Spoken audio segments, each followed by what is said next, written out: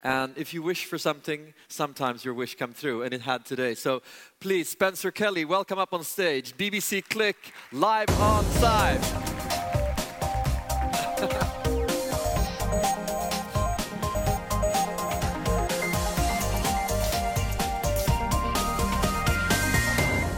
Wow, feels like I'm actually doing it live. That is quite scary. Thank you, Ola. Thank you for inviting me to officially the funkiest conference that I've ever been to. If I can have my lounge furniture back at the end of the show, that would be lovely too. So, hello everyone. For anyone who's lucky enough not to have seen my ugly mug on the TV, my name is Spencer. The program I present is Click, which is the weekly technology show made for the BBC. Thanks for reminding me, which as of right now is still there, which is good. Contrary to some of the publicity that we've heard. Contractually, that's all I'm allowed to say on the subject, save for the fact that I'm not due back in London till 5 this afternoon, so I might be Director General by the end of the day, who knows. We're going to do it on a rotational basis. It seems like a good idea.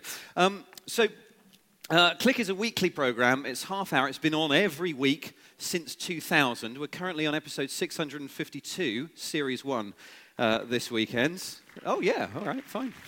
I think that's never happened before. The DVD box set is going to be awesome when it finally comes out.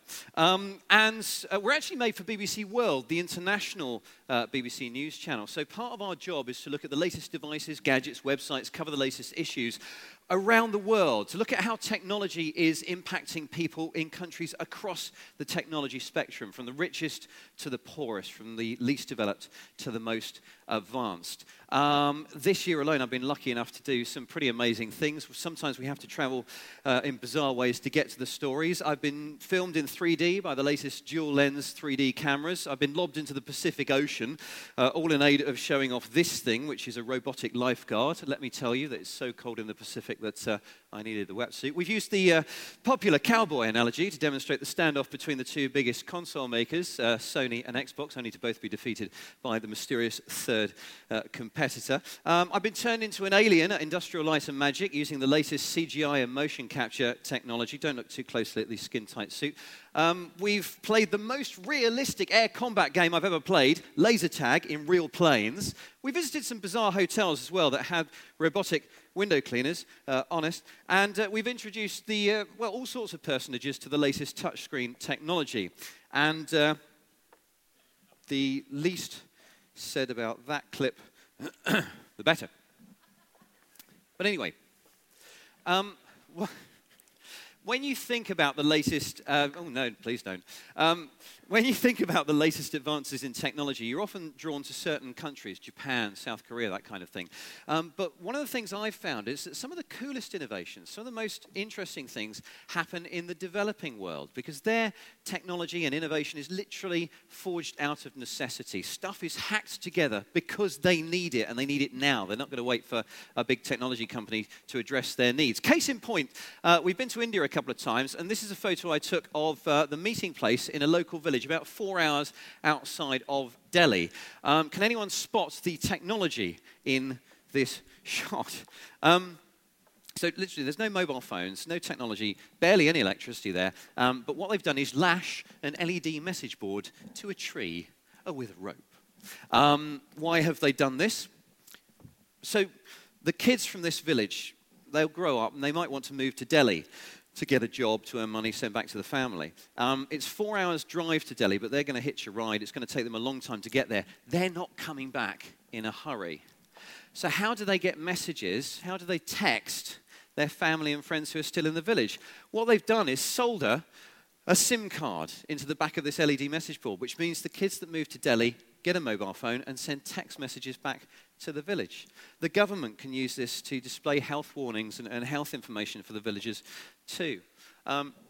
Innovation forged out of necessity. My favorite part of this clip is to show you how they actually do power it. Just go down to the bottom, and that's Indian health and safety writ large there. It hardly ever rains. Oh, no, it does. And then you go to countries at the other end of the technology spectrum. Take Japan, or as I like to call it, the future, where I mean, in the East, they do tend to embrace technology in a way that we don't in the West. You know, we're quite fearful of that over here. In the East, they will attach technology to anything. Now, Japan is a very advanced nation. It's also a very healthy country. People are living longer there than anywhere else in the world. About a fifth of the population are over the age of 65. So Japan is the first country that's facing the next big challenge, in a way. How to care for the elderly without filling up care homes. How to keep them mobile and enjoying life into their second century on the planet. Now, in the UK, we deal with this, as I say, by shoving them all in care homes and then paying for it by selling off their houses. But in Japan, they've applied technology to the situation. If you are an elderly Japanese resident, you can stay in your home and be kept mobile because they have invented a freaking robotic suit for old people. It's genius. You're starting to see this being used around the world now. So it's a pair of legs that will support its own weight, which you can clip yourself into and sit in there. So even if you can't stand, the suit will stand for you. And then they connect little electrical sensors to the inside of your legs on the skin there. And those detect the electrical muscle impulses from your brain to your legs. So if your brain tells your legs it wants them to walk, even if you're too frail to walk, this suit will detect that and walk for you. The back and the arms work in the same way, which means you can actually stand and lift things that you possibly wouldn't be able to lift, you know, because, well, either you're too frail, or actually it does give you kind of superhuman strength. The only thing that worries me about this is the name of the company that make this robotic suit. Some companies in Japan give themselves Western-sounding names, helps them do business in the rest of the world. The name that this company, who makes the robotic suit, have chosen is on the back of the suit. It's Cyberdyne. Now, I'm not sure how many geeks we have in the room, possibly everyone, but for anyone who doesn't know, Cyberdyne is the company that goes on to manufacture the Terminator, which goes back in time and tries to wipe out the human race. So, unfortunately, that's the end of everything. We are going to be taken over by a race of geriatric Terminators, but it was good while it lasted. So I've been lucky enough to see prototypes for things that do and don't work. Part of my job is to take the guys you heard about before the break to task on whether their stuff really is as good as they say it is. One of the things that I think really illustrates to the layman how advanced technology is robotics. You'll know this is Honda's Asimo. He's a freaky looking thing. I don't know why he's looking behind him. He's the most freaky thing in that shot. Now, I think we've established that humanoid robots aren't really the way forward. You get specialist robots now that clean the floor, pick fruit, that kind of thing. But scientists and researchers are still looking to nature to solve problems like robots needing to navigate the real world. For example, this is a company called Boston Dynamics who made this, which is called Big Dog, which basically looks like they've got two dogs, sawn them in half and stuck the backs together. I mean, but it is an absolutely amazing thing. It's just been taken up by the US Army. It's been renamed Alpha Dog. But look at the balance that it has when it negotiates really tricky terrain. This is both my favorite and my least favorite part of the clip coming out now. They stuck it on ice and then they kicked the thing. But look, I mean, it's basically alive. Who would kick that though, honestly? So robotics looks cool. Possibly in everyday life, we could be a few years away from that. One of the things that we've seen on Click, which really does show where we're heading, is this thing. Oh, that's the noise you've got to make. Not actually the brand. That's out of date as well, unless the aspect ratio is wrong, because it's longer now. But anyway, the smartphone, the supercomputer in your pocket, the amazing processing machine that can do all kinds of things in a time and a space that 10 years ago would have seemed impossible. Now, one of the things we did on Click recently to demonstrate just how powerful the smartphone is to use the camera. Anyone who's done any photography or video editing or filming will know how processor-hungry video is. So we decided to see just how powerful this thing is by making a short movie on it. We filmed everything on it, we edited, we added the special effects and the color grading all in the phone. Would you like to see the short movie? Okay, good, because there's no skip slide on this button. It's only a minute and a half or so, so this is our short smartphone movie.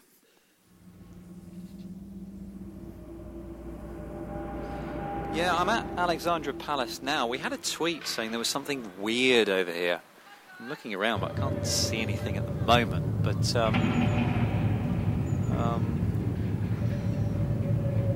I'll have to call you back.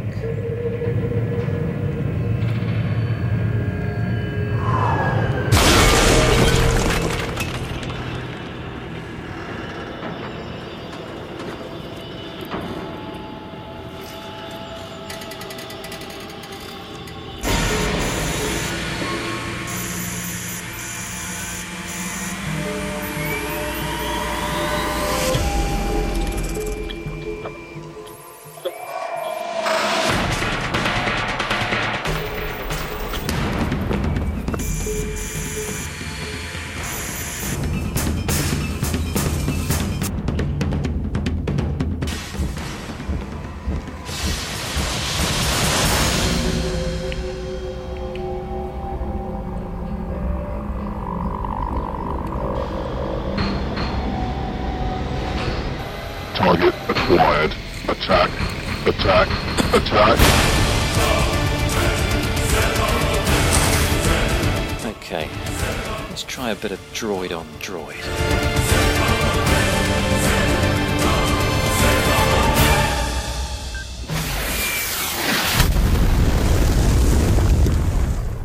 Ha, rogue android. Thought there'd be an app for that. Bum. Yeah. Oh, Tar, thank you. It was a great day. I felt like Bruce Willis. I really did. But looking back, I've decided I've got a bit of a funny run, haven't I? So maybe stick to what I'm doing. So that kind of demonstrates the power of the processing inside a smartphone when you actually leave it to render all the shots and spend time grading it. These things can do pretty impressive things in real time. Two, you'll be familiar with the concept of augmented reality, which Ola mentioned earlier. One of the things we could be looking at very soon, this is my favorite demonstration of augmented reality. The tablet knows where it is, what it's looking at, which way it's pointing, and so it can change what you see through the screen. You're looking at the ruins of a castle, you press a button, and it brings it back to life, takes you back 1,000 years. Now, one of the problems with technology that I've found is that it's kind of fighting itself a little bit. We can shrink smartphones even smaller. But the problem is they're attached to a screen, and we want that to be as nice, as big as possible. We want to be able to surf the web or watch movies on something that's huge, if possible. So how do we make a small device with a really large screen? Well, there are a number of possibilities that we've seen on the program. In the future, you could detach the screen from the device. You can either wrap it around the device. This is OLED, organic light-emitting diodes. But basically, they've now got flexible screens that you can roll up, roll around the device, or just treat a little bit more carelessly, unless you're my boss, in which case he loses an iPad every other week. But you can bend these things and treat them a bit more like books and magazines. It could be that in the future, you connect your portable device to a bigger screen wherever it may be. So your car windscreen could have all the information that you need for the journey. Into your web processing on it, if you like, but I wouldn't recommend it. And then you take your phone away. At the end of the day, that's the brains. The screen is built into the car. Why not get rid of the screen and keyboard altogether? This is from Japan. These are not pens. These are your computer in the future. You carry them around in your top pockets. And when you want to do a bit of work, you stand them up, you switch them on, and there's your keyboard, and there's your screen projected onto the wall. There's a company in China called HelioVision, which have made this. This is a weird thing. It's very difficult to actually work out what's going on here. This is a floating display. Don't ask me how it works. Something about a curtain of air, manipulated mirage, project an image onto it. You can walk around this thing, and it actually does exist, and this is kind of getting very close to what you've seen in science fiction movies. So these kind of ideas solve the problem of having to have a large device because you want a big screen. You could in the future have a computer as the size of your thumbnail, and the display and the keyboard could be as big as you want, wherever you want.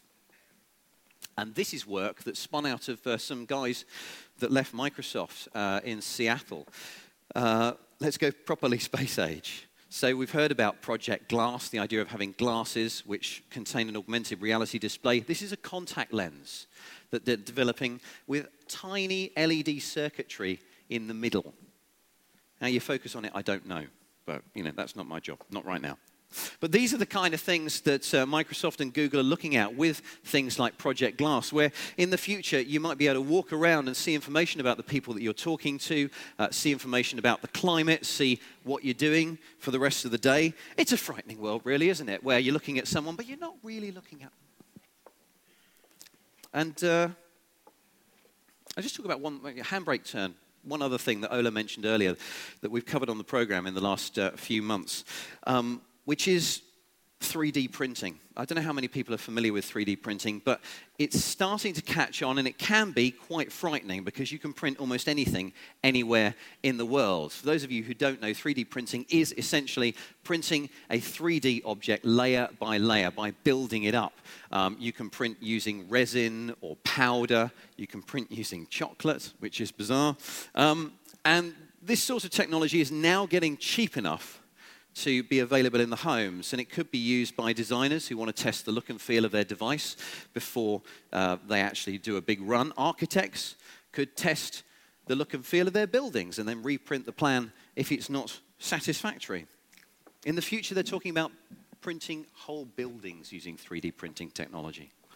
Now, I filmed a demo of how a 3D printer works. I'm just going to check I'm not going to get the guitar in the middle of this because I know it's longer than the time I've got left. Thank you. So this is a little demo of the 3D printer that we filmed, and to demonstrate it, we decided to scan and print my head. The process starts with the scan and the scanner. Here it is. What you have are two lenses at the top, which are taking tens of photos every second. And down the bottom, you have a projector, which is projecting a grid onto the subject. So I'll show you what it looks like on the screen. And the grid is collecting geometric data, so 3D data about the subject that's being scanned. All that data is then fed into this piece of software, which essentially stitches all of those photos together to form the 3D model of my head, which you can see on the screen here. Now, at this point, you have a choice of different types of 3D printer. This one here is using a kind of powder substance. If you look in there, you can see the powder, and you can also see what looks like an inkjet printer head. That is because that's exactly what it is. It's using a normal inkjet printer head to pump coloured glue into the powder, but only where it needs to set that particular cross-section. Then once that layer's done, the whole bed of powder drops down, more powder's added, and then just the bit for the next cross-section is pumped in and set. This is the kind of thing that this powder 3D printer will produce. Now next up, round here, we've got something that looks a little bit more like a microwave oven. And that's because essentially it does get very hot in there. This is a 3D printer that's using resin. And you can see inside again, it's building up the head layer by layer. And this is the kind of thing that this printer will produce. This is some kind of stadium or other. Just one more thing to do, and that is to introduce you to my little head. That is the result of the powder 3D printer. Hello. Not bad, is it? So, yeah, I mean, it's a really exciting time for technology, and I say, embrace it. But I would say, contrary to what you might hear today from other people, just check the technology is actually ready and does do what it says on the tin. We get a lot of companies trying to promote their products through Click, a worldwide TV program, and they tell us it's the best thing since sliced bread. It can do this, it can do that, it can do the other.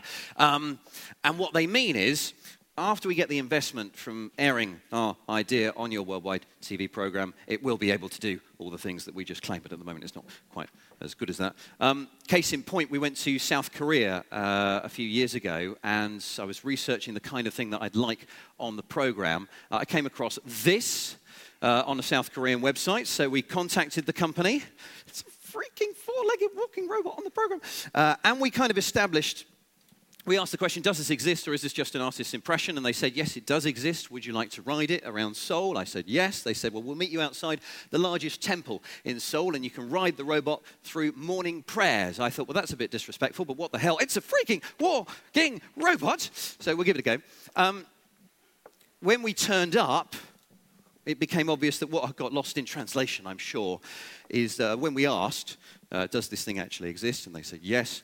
What they actually meant is, once we featured it on your worldwide TV program and got all the investment, it will look like this. In the meantime, would you mind squeezing yourself into this?